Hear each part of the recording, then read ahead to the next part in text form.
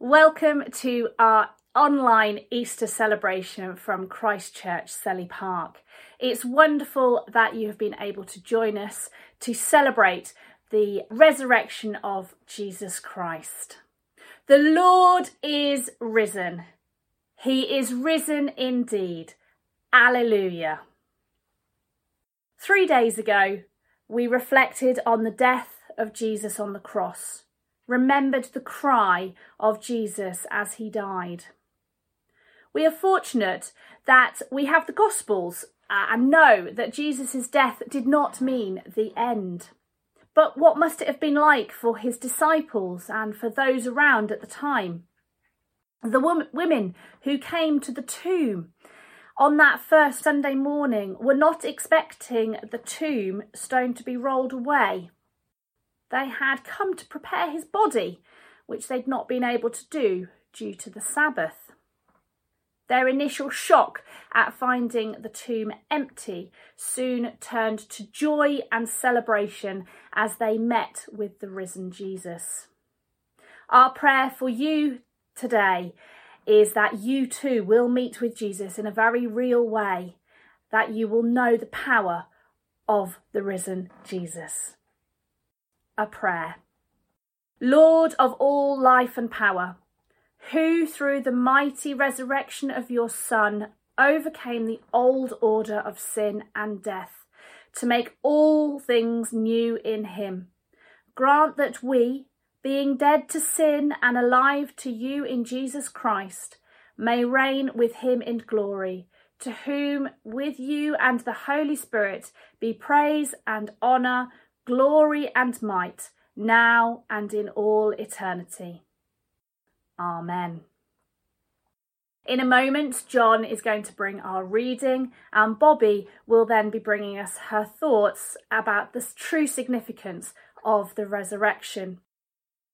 Our Bible reading is from Paul's first letter to the Corinthians, chapter 15, the first 8 verses. Now, brothers and sisters, I want to remind you of the gospel I preached to you, which you received and on which you have taken your stand. By this gospel you are saved, if you hold firmly to the word I preached to you. Otherwise you've believed in vain. For what I received I passed on to you as of first importance, that Christ died for our sins according to the Scriptures, that he was buried, that he was raised on the third day according to the Scriptures, and that he appeared to Cephas, and then to the 12. After that, he appeared to more than 500 of the brothers and sisters at the same time, most of whom are still living, though some have fallen asleep. Then he appeared to James, then to all the apostles, and last of all, he appeared to me also, as to one abnormally born. This is the word of the Lord. Thanks be to God. I wonder, what do you think is the most important thing you need to know regarding God? I suspect that many of us would answer that the most important thing is to know that God loves us, that God loves me and you personally. Others, I suppose, might answer that the most important thing is that we must be good and follow God's rules for living. What do you think? Earlier, we heard John read a little bit of a letter that was written to the church in Corinth. According to the author Paul, it is the events that we remember this Easter weekend that are the things that are of first importance. That Christ died for our sins, that he was buried, and that he was raised on the third day, and that he was seen by many. So yes, it is important that we know in the very depth of our being that God loves us. But it is the gospel truth, the good news that Christ died for us, that confirms that love in the most unbelievable way. A love so amazing it requires faith to believe. Sometimes, just sometimes, a member of my family might say, "I love you." And I reply, "Love you too." In my head, I'm thinking, do you really love me? Would you do what you've just done if you really loved me? Obviously, I'm not so keen to dwell on the fact that often my actions don't demonstrate the love that I profess either. If God didn't love us, would Jesus have willingly died for us? If we weren't loved, would the Father have chosen to send him? God's actions confirm the words, I love you. Now maybe you're thinking, I know God loves other people, but they're nicer or holier or more useful than me. That God doesn't love me as much as other people is probably one of Satan's favourite lies. The truth is that God knows every single one of us through and through and loves everyone that he has created. But it's also true that the fact that everyone he has created has let him down. In another letter, Paul writes, all have sinned and fall short of the glory of God. Sin separates every single one of us from the God who loves us. Hence the good news. We heard Christ died for our sins, was buried, was raised on the third day, and appeared several times to different people. Let's consider these statements. Christ died for our sins. There's a lot of historical evidence, even outside of the scriptures, that Jesus lived and died. But Paul is keen to tell us here that this death was not God's plan gone wrong, but part of the fulfillment of the scriptures. Paul doesn't say specifically, but perhaps he has Isaiah chapter 53 in mind. Verse 5, for example. But he was pierced for our transgressions, he was crushed for our iniquities. The punishment that brought us peace was on him, and by his wounds we are healed. Just one of several verses that point to the plan for salvation that God had in mind. That Christ was buried confirms his death, definitely dead, not resuscitated, definitely resurrected. So on the third day he was raised from the dead, an event predicted by Jesus himself in Mark's Gospel.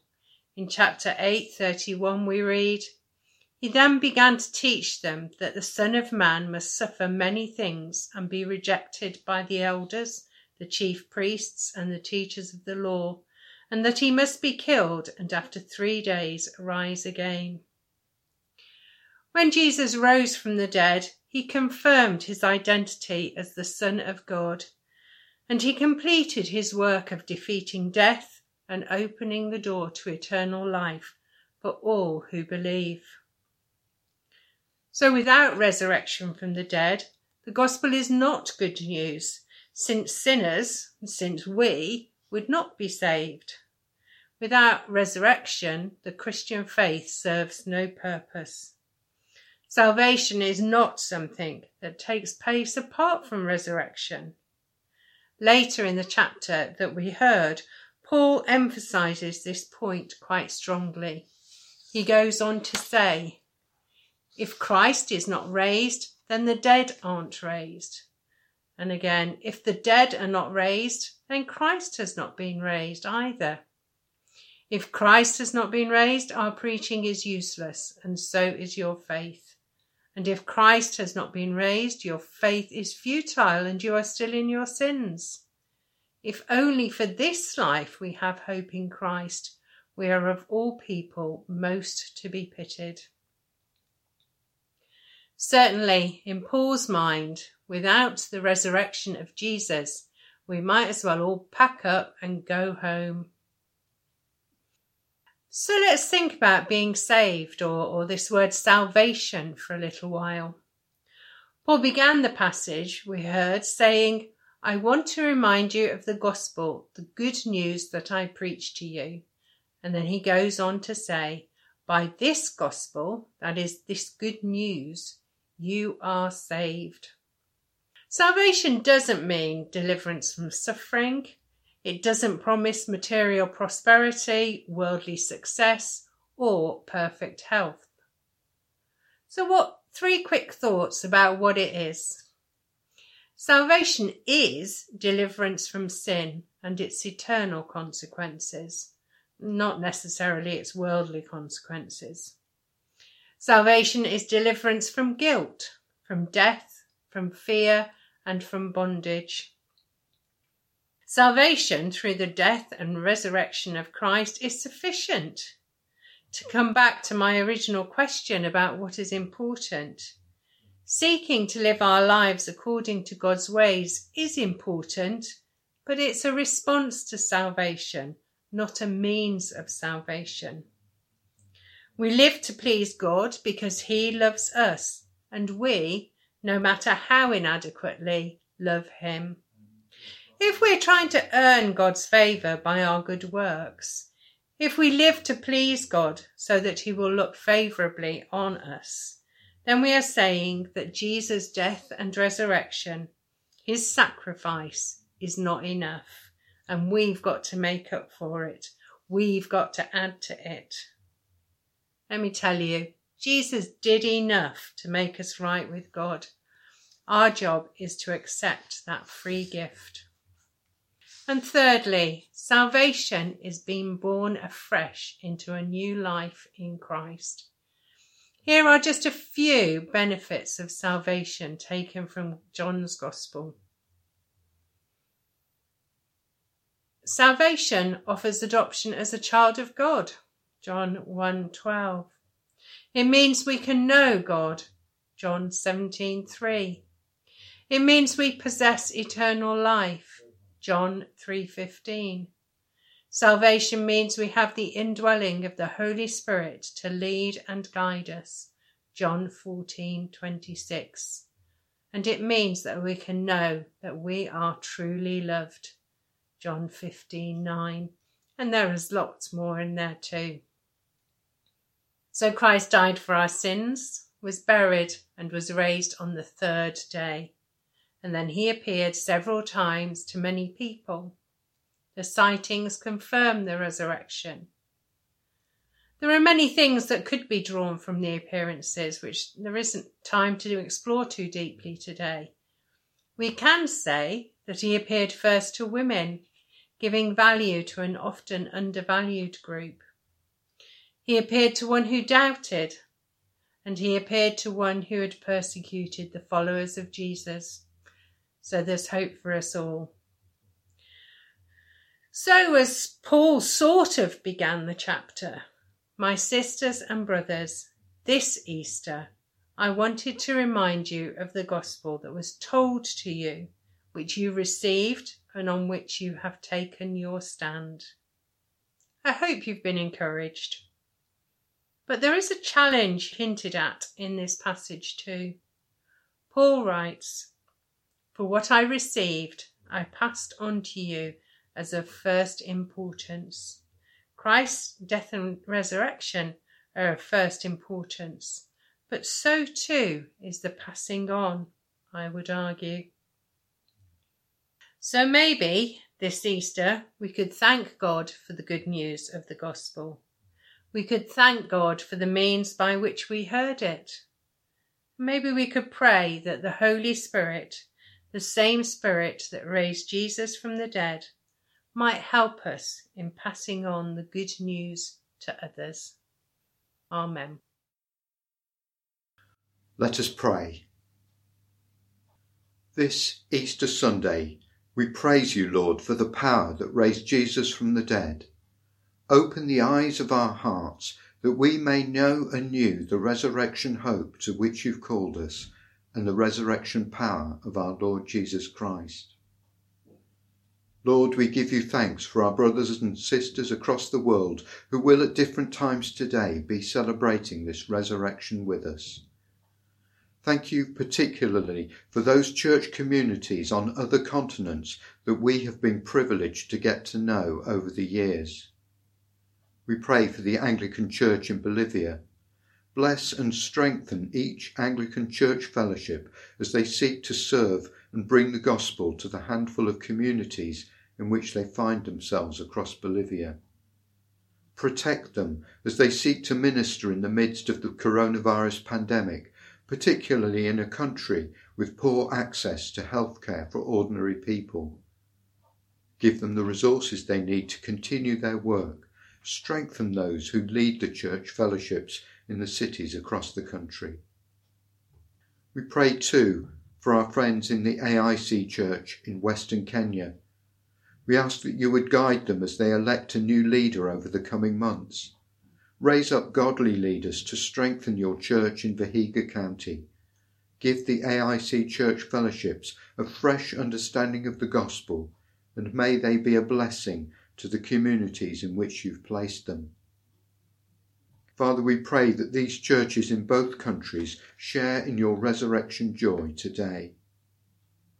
We pray for our own country.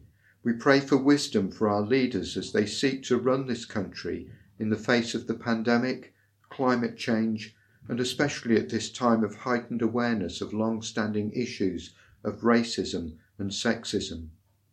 May they seek justice, peace, and work for the common good. Father, we pray too for your church in this country in its many guises. Mould us, Lord, in this time of need into a people who can bring hope in the face of our current national challenges. We thank you for our fellowship here at Christ Church. Thank you for your continued goodness to us.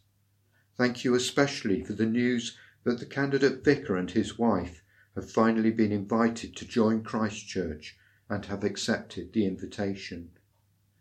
Give grace to them in this time of waiting and change. Prepare their hearts, and indeed our hearts, ready for the time when they move to Selly Park.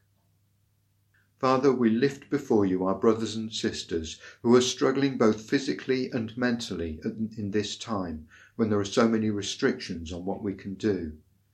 Give them strength and peace and perseverance through their difficulties, and may they know your healing hand upon them. And finally, transform us all as a congregation, we pray.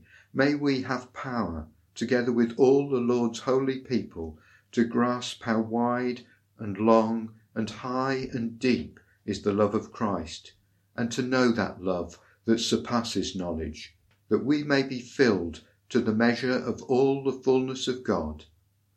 Amen. That brings us to the end of our reflection for this Easter day. Let's just finish with a prayer. God the Father, by whose love Christ was raised from the dead, open to us who believe the gates of everlasting life. God the Son, who in bursting from the grave has won a glorious victory, give us the joy as we share the Easter faith. And God the Holy Spirit, who filled the disciples with the life of the risen Lord, empower us and fill us with Christ's peace. Amen. He is not here, he is risen. Go in peace to love and serve the Lord. Alleluia, alleluia. In the name of Christ. Amen.